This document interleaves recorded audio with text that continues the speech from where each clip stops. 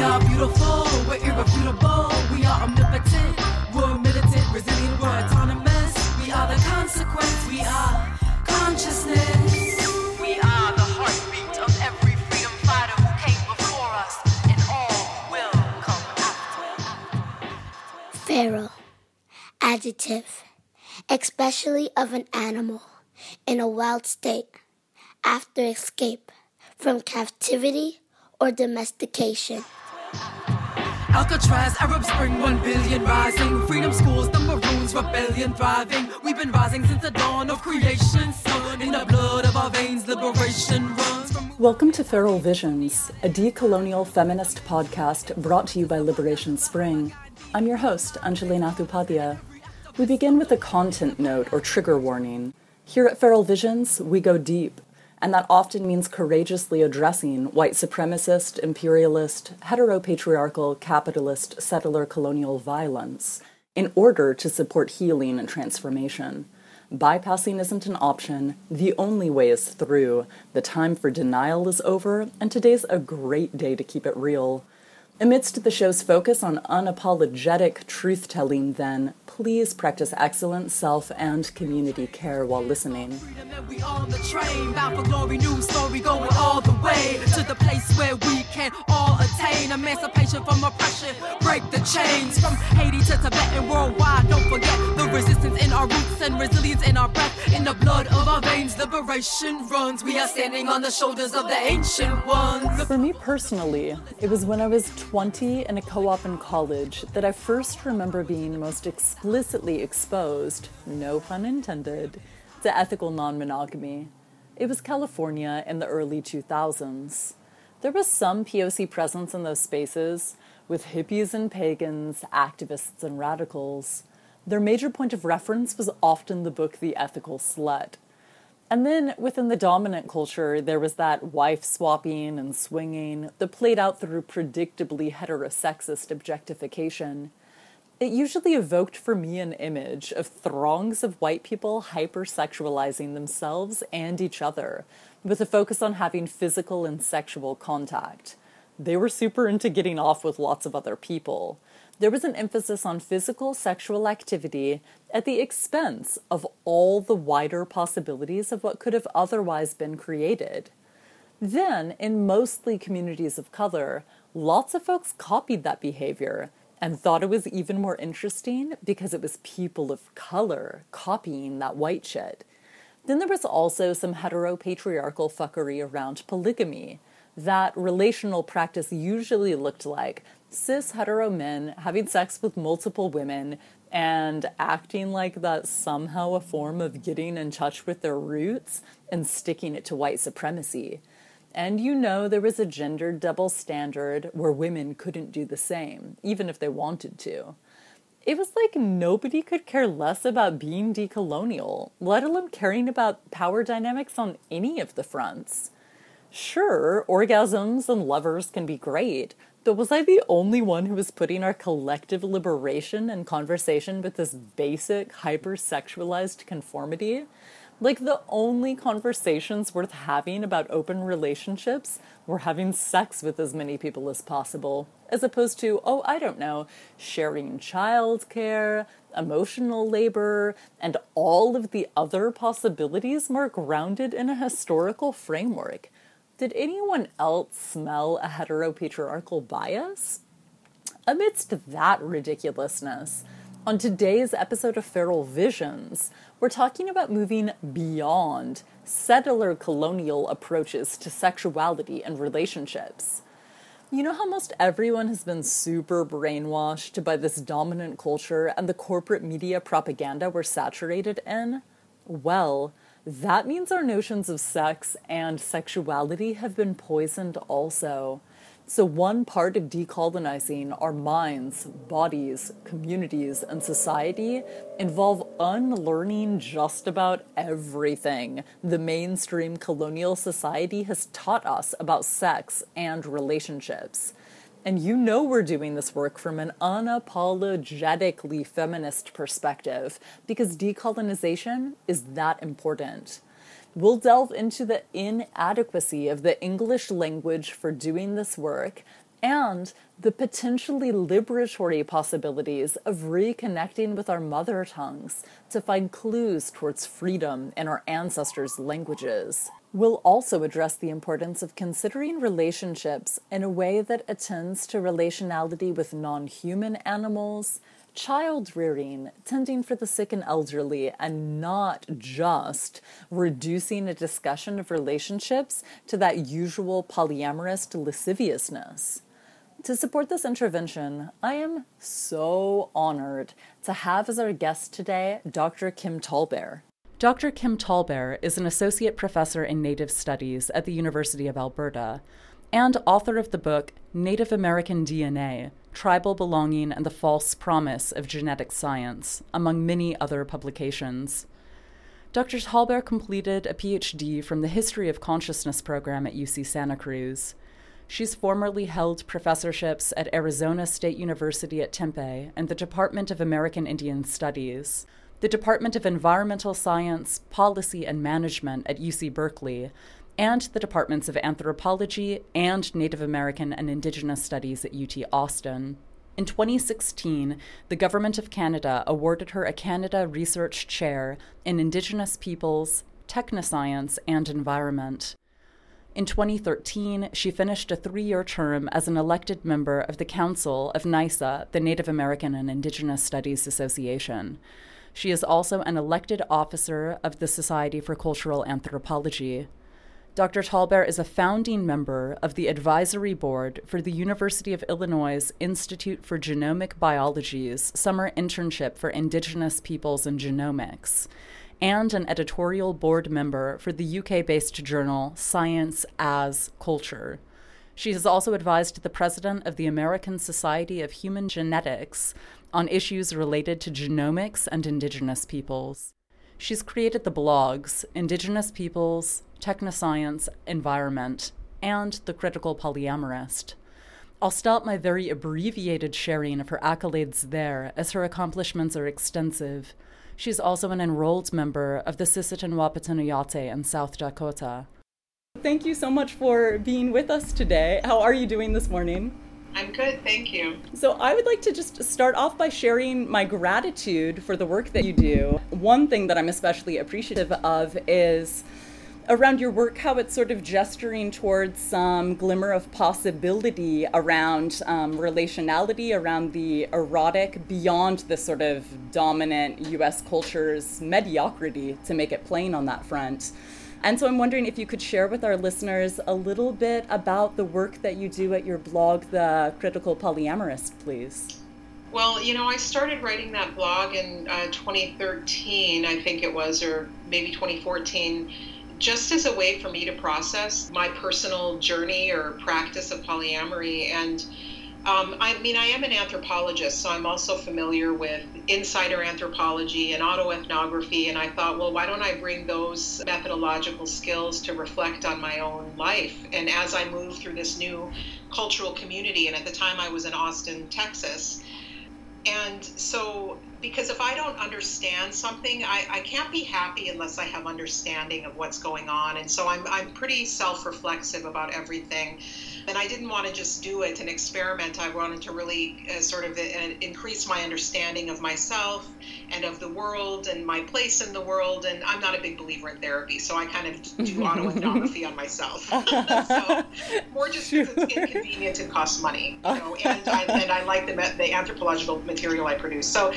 So anyway, I started doing that blog, and I really, you learn a lot when you write about something, right? And then I brought my creative writing practice back into it with the Critical Poly 100s, which I hadn't been doing creative writing in 20 years since I went back and became an academic. And so what I was trying to do besides that, think through my own stuff, was also just send, I felt like a faraway planet, sending radio signals out into the universe. I just was hoping that some people out there who think about the intersections of non-monogamy, settler colonialism, race, gender, would pick up on that I would find people to talk to. And I don't get tons of comments, but I do get some, and they're very powerful, and I get a pretty decent circulation of the blog posts when I actually put them on social media. And so, yeah, I have, and then I've also been invited to give talks, which has really kind of increased my community. So I recently keynoted the Solo Polyamory Conference, the first one ever, in Vancouver, although I got sick and had to do it by Skype. But I've actually then since met some of the people in that community, and I'm really developing this kind of solo polyamory community over Facebook. There's going to be a meeting in Seattle in the next year, which I'm hoping to go to. So for me, this is kind of at least a national or international community between the US and Canada so far. And of course, there are polyamory researchers all over the world. There's a conference coming up in Vienna next month, I think. So, through that blog, I was able to build a virtual community when it's sometimes hard to have a community in the city that you live in, because polyamory is still very much a minority practice, and you're a minority in so many ways, and especially being an Indigenous woman, I'm not hoping that I'm going to find a really vibrant community of like-minded thinkers, even polyamory folks in the cities that I live in, because it's not only non-monogamy I'm dealing with, which is completely going against the societal grain. It's the fact that I'm a feminist, that I'm anti-racist, that I'm anti-settler colonialism, and I think that those are conversations that should be central to ethical non-monogamy, and most polyamorists never think about those things, as far as I can tell. Thank you. Yeah. So, I mean, it's exactly right on that front that I'm also so appreciative of your work, because, you know, in the dominant society, the sort of understanding of ethical non-monogamy is like either wife swapping or swinging or some kind of, you know, just like the same old heterosexist objectification, without attention to imagining beforehand and otherwise the ways, right, that our ancestors might have practiced relationality or kinship. So it's that sort of intervention into the realm of ethical non-monogamy, to use that fraught language, so to speak, around making kin and around relationality that I'm so appreciative of in your work. Could you elaborate maybe a little bit upon that for folks, especially for POC, for Native folks, for oppressed peoples that are, you know, maybe starting to realize right now in their journeys how hustled we've been by this capitalist propaganda of the nuclear, right, cis, heterosexual, monogamous marriage as a unit for relating, how you're expanding your understanding beyond that practice? Yeah, sure. And I just wanted to say, I was at a conference at Penn State this spring, and Zakiya Jackson was there. And I think Zakiya graduated from Berkeley. I knew her there. She is, what does she call herself? A diasporic African-American feminist, I think. And she does critical animal studies and critical relations stuff too, like I do. And she said to me, why do you call it ethical non-monogamy? That implies, or ethical non-monogamy, that implies that monogamy is ethical. I'm like, oh yeah, right. Monogamy's not ethical usually. Thank you. I've been trying to call it open non-monogamy. Yes, or something else. right. It's like, that's so funny that she caught me on that. Yeah, so when I started doing this, of course, the model that we have is this Western kind of white middle class, non-polyamory or whatever, the forms that you talked about, swinging as well. They're very, very heterosexual driven in many ways. There's a whole lot of queer folks who do other kinds of forms of critical relations, right? And non-monogamy, but they might not use the same terms that straight people often do. Yeah, for me, when I started doing it, it felt so right, even given the critiques, the racial and the settler colonial critiques that I have of the way it gets practiced. It felt really right, the way it opened up the fluidity of my relationships. So I was able to defetishize sexuality by embracing such an open form of sexuality. And so really able to realize the kinds of gradations between sexual touch and other forms of intimate touch. And it made me more receptive to non-sexual forms of intimate touch. I used to be a person who really didn't like to be touched. And as I paid more attention to consent, of course, but also to the sort of ways in which we get touch deprived in our society that fetishizes and represses sexuality, it really damages healthy kinds of touch, right? And so that expanded to me having more fluidity among my different relationships. I was very ready to defetishize the couple because in my history, we are a non-monogamous people, Dakota people, we had plural marriage. until nuclear family and monogamy and state-sanctioned marriage was imposed on us, along with compulsory conversions to Christianity. So Christianity came along with residential schools or boarding schools. Children were removed from families. They were put into these schools. They were forbidden from speaking our indigenous languages. Marriage was imposed along with private property regimes. So all of this came together within a span of a generation. The federal government, and along with the churches and the feds were in bed together, imposed all of this on Indigenous people. And suddenly, we're caught up in this kind of system that really disrupted our relationships with each other. We lived in extended families. In Dakota communities, we call that the Tioshpaye, with another word for extended family. That kind of reaches out into the Oyate, which is the word we use for tribe or people now. But it was sets of extended families governing ourselves together. There were reasons why plural marriage existed that we don't know how sexual or non-sexual those plural marriages were. They were about taking care of children, taking care of partners, taking care of the elderly, about taking care of the community, and forming an alliance as a couple, but with multiple, it was plural wives, but divorce was flexible. So women could kick the guy out. Household property belonged to the women. The teepee belonged to the woman. So women had a lot of economic agency. And what happens when the federal government and the Christian church comes in and imposes monogamy and nuclear family is they take away the agency of women. Women can no longer hold property at the turn of the 20th century. The Allotment Act that gave land to settlers and it gave land to Indigenous people and forced them into these nuclear families.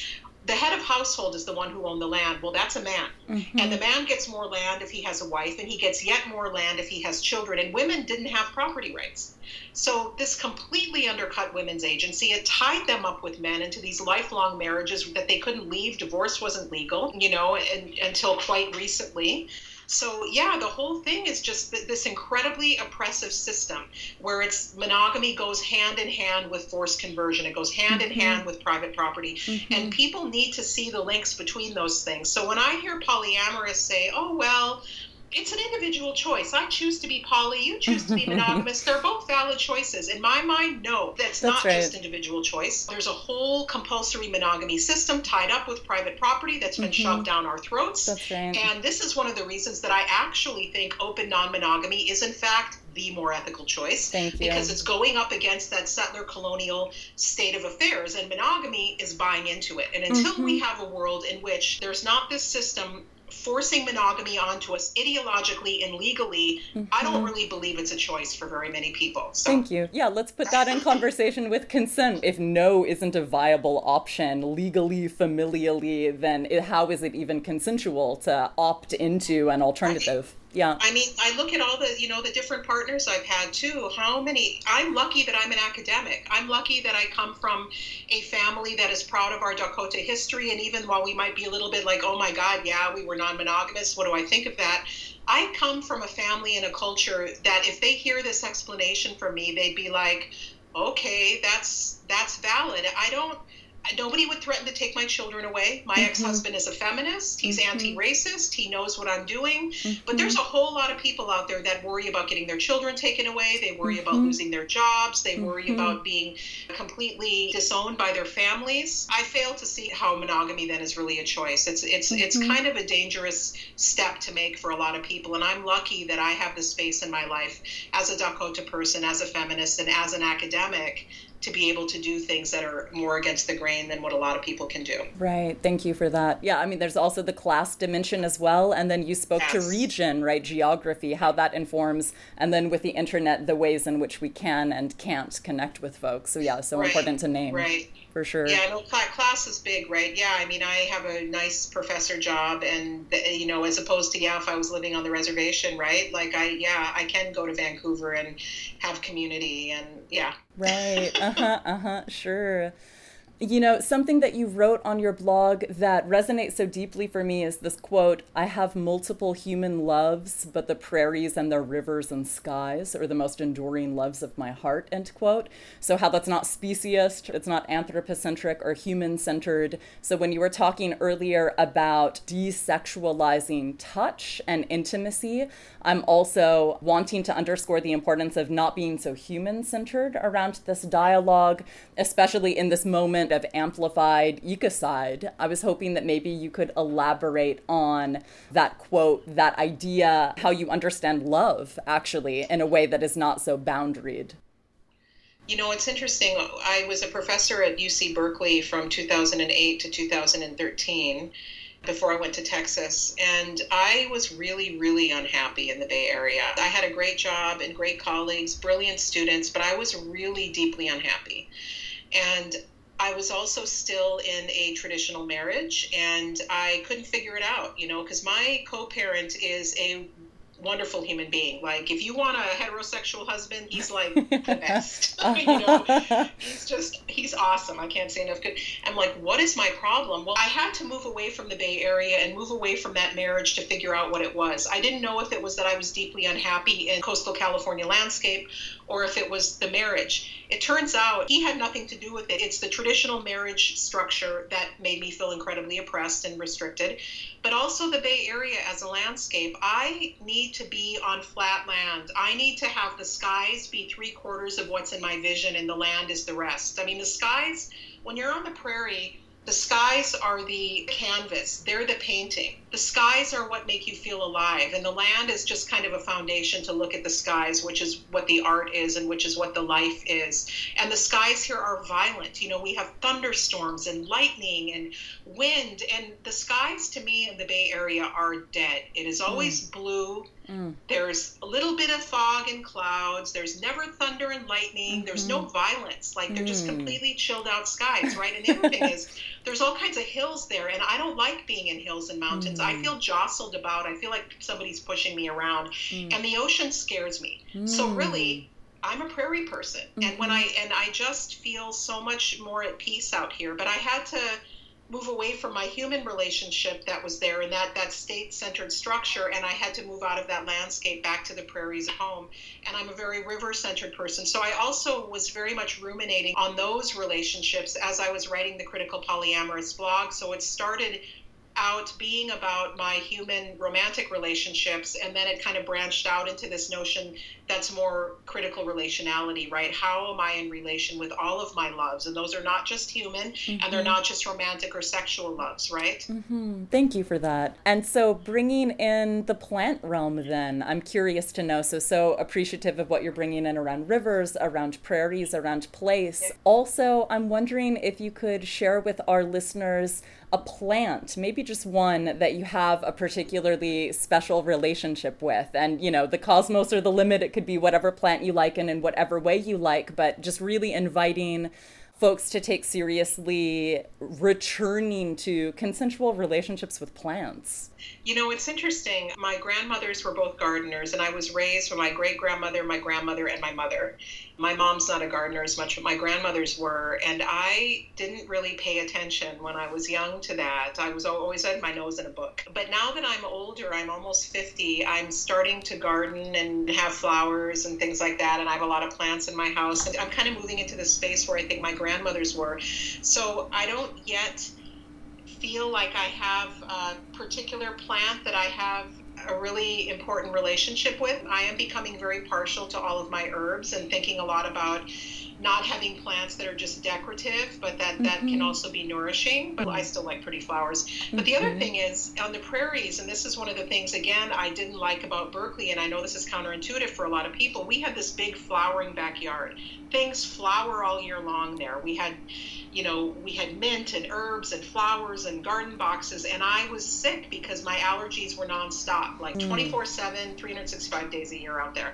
I need the austere landscape of the prairies. It's messy out in Berkeley in the Bay Area. It's just messy with flowers and plants. And here there are trees, you know, just a beautiful tree or a stand of trees, and then there's a whole lot of land in between. So I'm still kind of very much into this really austere landscape, and then the trees become very important out here, right? Because they're breaks from the wind, they line the rivers. So yeah, we'll see what happens, but I will pay attention to that question as I go forward and see the kinds of, you know, maybe more intimate relationships I develop with. It's probably going to be trees and then herbs. Thank you for that.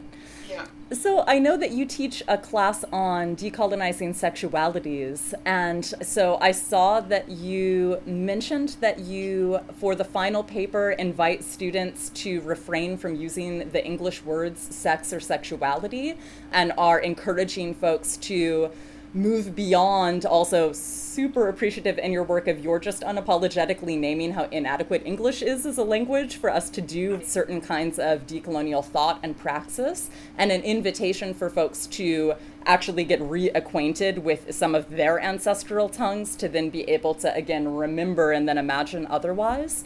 Could you elaborate a little bit on that prompt for students and the kind of journey of unlearning and learning that you curate for folks around decolonizing what in English would be called sex and sexualities?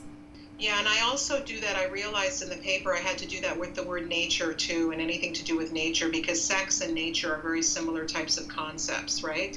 Yeah, they have a hard time. So they end up using sexually explicit terms, like they'll use the F word, Sure. they'll use the word intercourse, but they'll pay a lot more attention to what precisely they're referring to, that bodies are doing together. They'll spend a lot more time thinking about the way that sex and gender relate to one another or get tied together. And they do have a really hard time, and they always come back to me, well, what about this quote? The word sexuality is in the quote. And I'm like, okay, you can use the quote, but I want you to try to find a way not to use those kinds of quotes, really. I want you to break it down into what bodies are doing, into what hearts are doing. I want you to think about the social relations that are going along with the thing that you're writing about. So I'm trying to think of an example of some of the papers, and it's funny, nothing's coming to mind right now in terms of what they write about, but it is a real struggle for them. And I have a lot of Cree students up here, and they will, try to dig into the language. But one of the problems they run into is they say that, and I do believe this, and it's true for a lot of tribal cultures, our language that we would use around explicit things that we would call sex in English, that part of the language has been dampened and forgotten and lost sometimes because there was so much shame around sexuality by the missionaries, right? And in the residential schools. So there is a sense that my students have that their elders, even though they might speak the language, won't necessarily say those words. They may not necessarily know them. And so then we talk a lot about, this is where the theory comes in. I use a good friend of mine's work, David Shorter. He teaches at UCLA. And David has two essays, one called Spirituality and one called Sexuality, where he talks about, I'm going to give you a line of theory here, he talks about something called objectivating the intersubjective. And he says that what we think of as sexuality and spirituality is really intersubjective, meaning it's a set of relations, right, between different subjects. And when we want to create this thing called sex or nature or spirituality or spirit, we're taking all of those relations and we're making them into an object. So we're objectifying those relations. And I try to get my students to de-objectify those relations, to stop thinking about sex as a thing. When I say, well, what is sex? Define it. They'll say, well, it's sexual intercourse, or sex has to do with these specific parts of our bodies. And I said, I want you to stop thinking about it like that, right? I want you to think about what relations are at stake and how are you relating to different human beings. I don't know if that's a helpful response. Yeah. That's great. But it's a challenging paper for them. It really is. But I think it's a really good exercise too. And they learn some theory while they're at it. So, and I do this with undergrads. So undergrads can do theory too. Thank you. Absolutely right. And on that topic of challenges that folks encounter as they're attempting to unlearn the sort of dominant settler colonial propaganda and then potentially remember alternatives that are actually genealogically meaningful for each of us, to then potentially practice something different, I'd be curious to know, in terms of your own process and journey through this work, what is a challenge that you might be encountering now, or something that you're personally quite curious about as you're growing and evolving your understanding of non-monogamy? Well, a lot of the times when you go to these, polyamory conversation groups or whatever, people mostly talk about jealousy and time management. Right. These are not the real issues to me, right? I mean, thank you. It's about changing the world. That's the real issue to me. And so I think probably my biggest challenge was deciding to not do the blog anonymously. So I did it anonymously at first. And I don't know, I guess I was living in Texas. I checked in with my dean multiple times here as he was trying to recruit me to move up here. I said, are you sure I can be open about this? Because I'm getting asked to do talks on this now, and it's kind of moving into the realm of my research, and I want to publish on it. And are people going to think you're hiring some crazy flake from the United States, you know? and he said, no, I think there was something about being in the U.S. It actually is even more sex repressed than it is in Canada. Mm-hmm. And, you know, and Texas might have been that way too. California certainly wasn't, but I wasn't in California anymore. But I was really, really nervous about not being anonymous. And part of that also was I wanted to have a really good, nuanced analysis, intellectual analysis of what polyamory was for me. And I wanted to have it really well thought out in terms of its links to being anti-colonial before I kind of came out and was open about it. Because, yeah, I guess I just didn't want to look like I was being silly or frivolous or whatever. And then as I started to get my analyses, I think, more sophisticated and more well thought out, and as I started to connect with other polyamory researchers and other people who were being more intersectional, right, about the ways they were thinking about their sexuality in relationship to non-monogamy, I became more comfortable with where I was. And I also decided when I got up here, because there's so many in Canada, young Indigenous queer people who are doing a lot of amazing activism around sexual decolonization. I thought, you know, if these young people, 19, 20 years old, 16 years old, are out working on these issues, I need to step up. Like, I was like, you need to have more courage. Look at these young people. So really those young queer, Indigenous, and Two-Spirit people were really a big inspiration for me, because I was so grateful for what they were doing in the world. And I thought, oh, well, I probably might have a few examples to offer people too. And I want people out there to know that there are other people that are deeply dissatisfied and in fact miserable with the state of affairs in terms of what's considered a legitimate relationship. You know, I cannot stress enough how just deeply unhappy I was in a normative marriage. And again, it has nothing to do with the person, right? It is the structure. And I didn't have a language for understanding that. You know, no language at all. And we could have gone to couples therapy. No therapist would have told me I was deeply dissatisfied with settler colonial marriage. Thank you. They right. Would have They would have, you know, said, oh, you're commitment phobic or whatever. You know. Sure. Of totally course. Not commitment phobic. You Right. know, I'm deeply committed to my co-parent. I just don't want to live in a normative marriage with him. Thank you. I'm also so appreciative of your sharing those personal stories, which does involve such vulnerability, like you named, you know, especially professionally, depending upon the vacations that we have.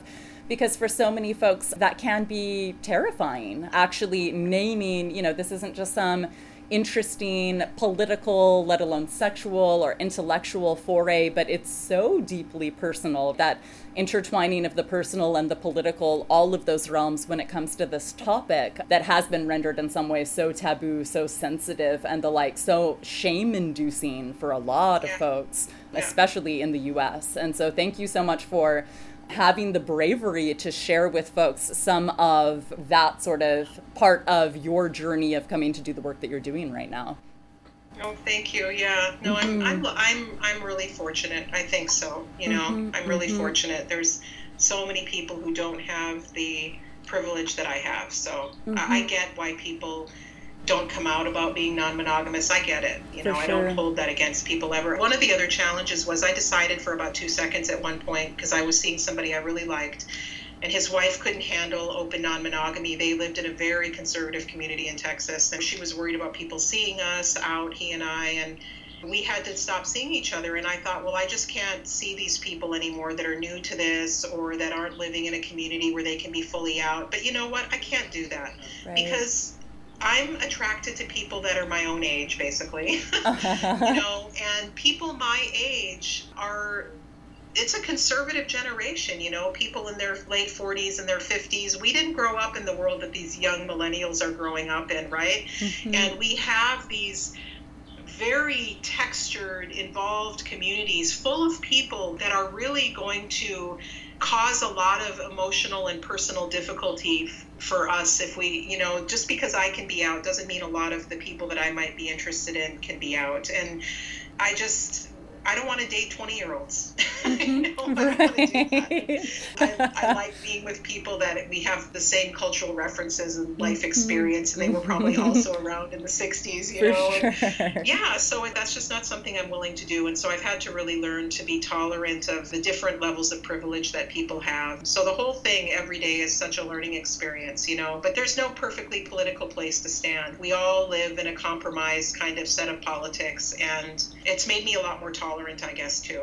Well said. Thank you for that. You mentioned some inspirations that you've been learning from with some youth and some activists and organizers, Two-Spirit First Nations folks in Canada. Could you maybe share a couple of examples of either projects that have been invigorating for you, or I don't know whether or not you might be referencing, say, certain bands or artists or collectives, but folks that are doing the work?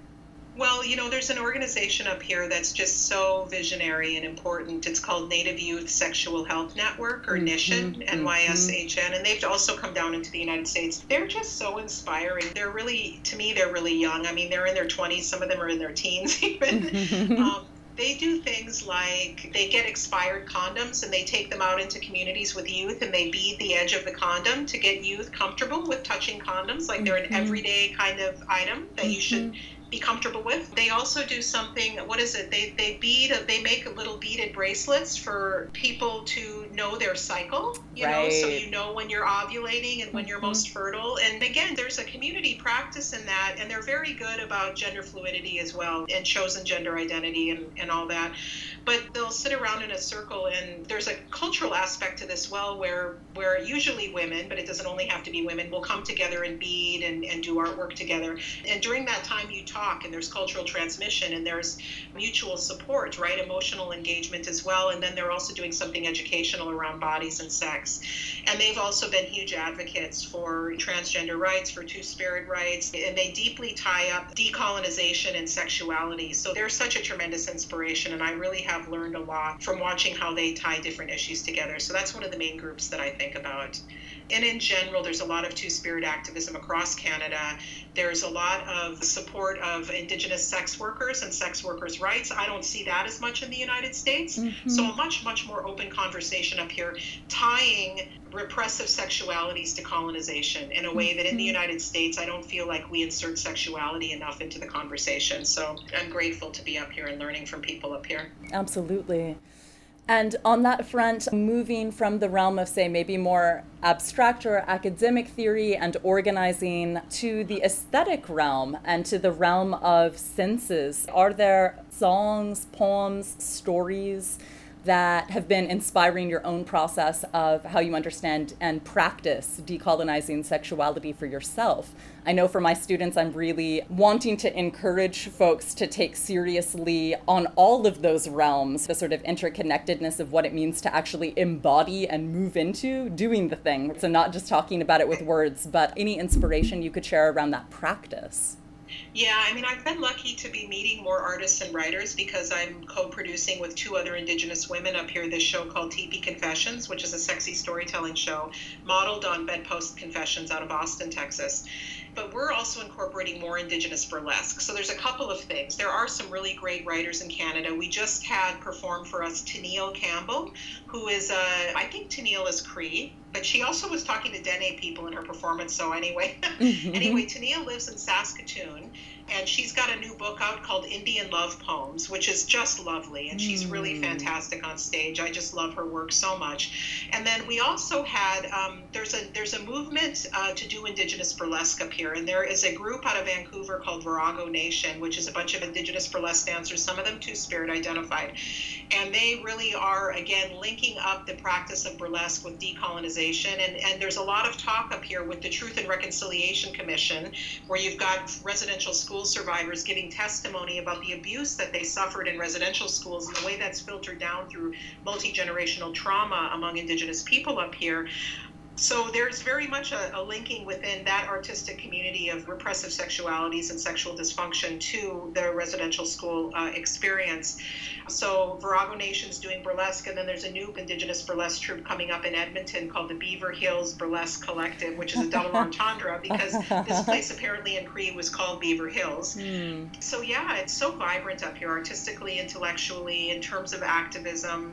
And people are really good here about linking those things together. There's so much crossover between artists and theoretical work in the academy and activism. Maybe it's because it's a smaller country. I think there's 1/10 of the population of the US. And I feel like everybody knows everybody. It's kind of like it's the size of California, basically, in terms of population.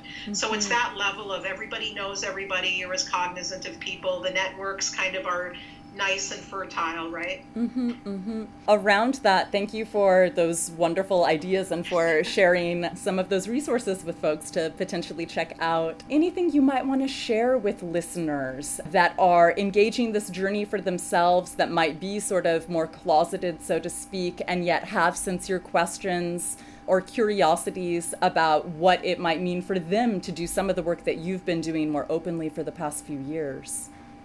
I don't know, it's hard for me to answer that question because I recognize what a place of privilege I'm in. I mean, for me, I started out by reading a lot before I started doing this. And we're lucky with the internet, most of us. There are so many resources out there. And I have a links page on my Critical Polyamorous website where I link to feminist or decolonial or anti-racist kinds of articles around open non-monogamy. So to me, that's a really important thing to do, to really read and figure out who's out there thinking about what issues, to get your feet under yourself and to not feel bad about having to be quiet about it either. It doesn't mean that people aren't courageous. This world does not want you to do non-monogamy. And every song that you listen to on the radio, you know, in every movie and every television show, if we didn't have compulsory monogamy, there wouldn't be any plots to anything, you know, like, so it's not just about one's own personal courage or conviction. The whole system is designed to make you choose monogamy, and the whole system is designed to shame you into that.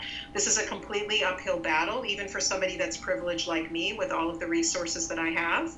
This is not easy, and I commend people who try it, even for a little while, because it also can make your monogamous relationships better and more consensual and more communicative.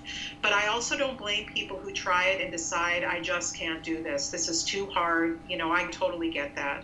But it is something I think that maybe if you have the wherewithal, you can give a try, and especially if you're in a city where there is a community. And also don't feel bad when it's a bunch of middle-class white people who you might not relate to either. There's still things I can learn from them, but I also manage my contact time in communities where I feel like they're not getting my feminist, indigenous, anti-racist politics. You know, you've got to kind of take your contact with people who don't get where you're coming from in small doses, take what you can from that, but also come back and feel like it's okay to retreat into your own community, right? You've got to take care of yourself. Absolutely. So. Thank you so much for that. And until we build the alternative communities, then sure, that's going to be the sort of compromised space that we're in, making the most of the opportunities available to us, being humble, learning. But this is why I feel like with all the privilege I have, I really should be more visible, because I think it does help to give people an example that, you know, you're not crazy, you're not commitment phobic. There's nothing wrong with you for not being comfortable with compulsory monogamy. There's nothing wrong with you. There's a good reason why you're not comfortable with it if you're not. Thank you. Is there anything else that you'd like to share with our listeners, either based on what we've discussed thus far and or the work that you've done, the work that you're doing? Well, so there's a little anecdote. You know, my daughter is almost 15, and I first told her about open non-monogamy when she was about 11, and she didn't get it. And as sex positive as her dad and I were, she was very weirded out by it. But she's really, in the last few years, because I talked to her really openly about it, and she knows about my blog, and her dad knows, and she's met a few of my partners, and luckily I'm only attracted to really nice people that are fine to be around children. Like I have a thing for nice people that like children and animals. But she has come over the past 4 years to say, well, I think I'm monogamous. But what she learned from polyamory was, she said, I realized in school, like, I don't want to just hang out with one clique of girls. You know, I like to have different sets of friends that are in these different cliques and groups. And I like to move around and have lunch with different kids on different days. And she said, people don't get it, Mom. Like, they think I'm mad at them, or, you know, how can I go eat with this group of kids this day? And it's like, well, just because I like diversity in my life. And she said that my polyamory has taught her that she can have a diversity of friends and a diversity of groups she can hang out with. And it's helped her. She just doesn't succumb to peer pressure. She's very self-confident and purposeful about her relationships, even as a 14-year-old. And so I'm really grateful for that. Polyamory has a lot of lessons besides non-monogamous romantic relationships, right? Yeah, that's such a beautiful example around, again, your sort of intervention about making kin and really taking seriously the broader implications related to relationalities and not being so over-emphasizing sex or over-determining sex, especially physically or biologically, but all of the implications in terms of healing our relationships, frankly. Yeah. Thank you. Sure. Yeah, no, that was a great story. Thank you so much for your time, your energy, everything that you've shared, and this courageous, indispensable work that you're doing. Really appreciate your time. Oh, thank you. Thanks so much for having me on. In closing, here's an optional invitation. I encourage you to find out what words your ancestors would have used for sex, sexuality, eros, and related topics. For example, the word vagina is often seen as a neutral, anatomical term, but its roots in Latin actually mean sheath for a sword. Talk about a dictionary definition of phallocentrism, or dick-centeredness in layperson's terms. Most of my ancestors, by contrast, would have used the word yoni. This typically translates from Hindi as the source of creation, origin of life, sacred space, or creative source that moves through the universe. My, what a difference language makes in terms of how we relate to ourselves and each other. What words would your ancestors have used? And might that help inspire us to know ourselves better, decolonize, and get free? Be sure to let us know in the comment section below this recording. That's it for today's episode of Feral Visions, a decolonial feminist podcast brought to you by Liberation Spring. I've been your host, Anjali Nathupadia, and I thank you for listening. I'm also curious to know what this dialogue evoked for you. I invite you to post your reflections and questions in the comment section below to continue our collective journey of unlearning, remembering, and imagining. If you want to share feedback, such as segment ideas or potential guests you'd like to have on the show, email liberationspring@gmail.com. And don't forget to follow Feral Visions on SoundCloud, where you can find our show archive. If you'd like more information on this show's topic, check out liberationspring.com. Thanks to Catherine Petru and Nicole Gervasio of our technical production team, and Climbing Poetry for our theme song. Be sure to tune in for next week's episode, and in the meantime, let's make our ancestors proud. All power to the people, it's the hour of the peaceful. Freedom is ours, yeah, freedom is ours.